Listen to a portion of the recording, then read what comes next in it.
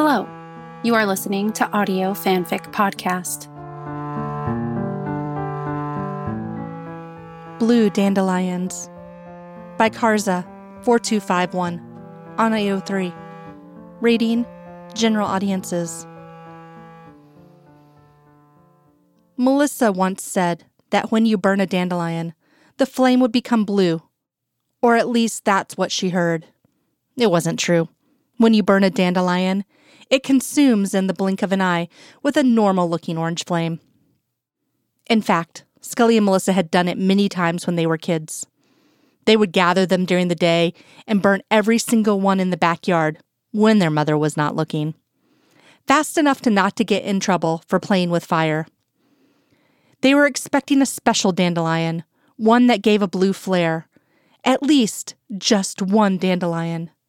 But it never happened, though their experiments were full of oohs and ahs, packed with joy, even when they didn't see what they were looking for. Either way, the Scully sisters were not disappointed to see an orange flame. It encouraged them to keep looking, to keep trying, to never give up. Even when they moved out of their parents' home, they would get together on holidays and burn one in their mother's backyard. Melissa would always say, "Humor me, just for old time's sake," before doing it, handing Scully a dandelion. They had no idea why they kept doing it, never even questioned each other about it. But it became a tradition, something that was only theirs and no one else's.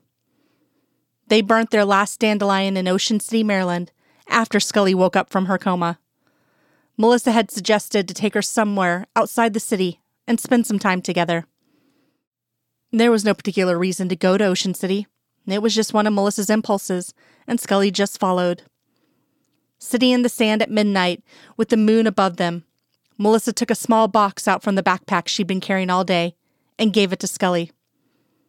"What is it?" Scully asked, taking the small box with both hands. "Just open it," Melissa said, grinning.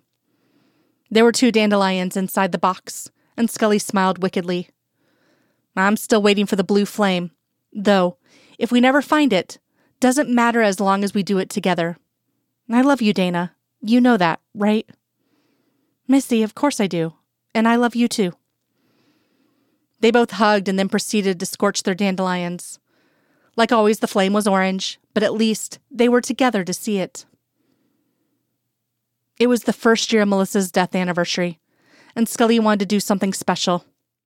She got up early, called in sick for work, went to church, and picked up dandelions from a nearby park, 34 to be precise. Finally, she went home to get a box, a lighter, a thin-lace bow, and a small bottle of potassium chloride she bought last week, and jumped in her car to make the 3.5-hour drive to Ocean City. When she got there, Scully parked her car close to the spot she had burnt her last dandelion with Melissa. It was a bright day with a magnificent blue sky, no clouds. Scully decided to take a walk, and at midnight she would light the dandelions, just like the last time. She spent the rest of the day wandering around with nothing specific in her mind. Time went by, and Scully found herself removing the box that now contained the flowers, the lighter, the bow, and the bottle of potassium chloride out of the car at 11:55 p.m. She sat down in the same spot, and after taking the lid off the box, she tied the dandelions together with the bow and spread some potassium chloride on top of their heads. She took a deep breath and lit the flowers. This time, they burnt slower, and with a kind of violet-blue flame.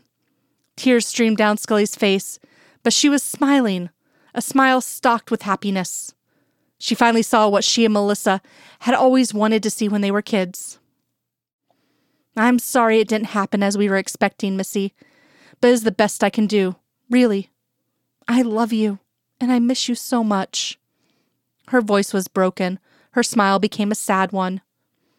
After the fire extinguished, Scully put the flowers in the box once again, tied them, closed the box, and attached it with the lace bow. She started to dig with her hands a hole in the sand far from the water, put the box inside, and covered it. While she was heading to her car, Scully wished with her soul that wherever Melissa was, she'd be able to know if there was actually a dandelion that blazes with a blue flame, just for old time's sake, as she would say. The end.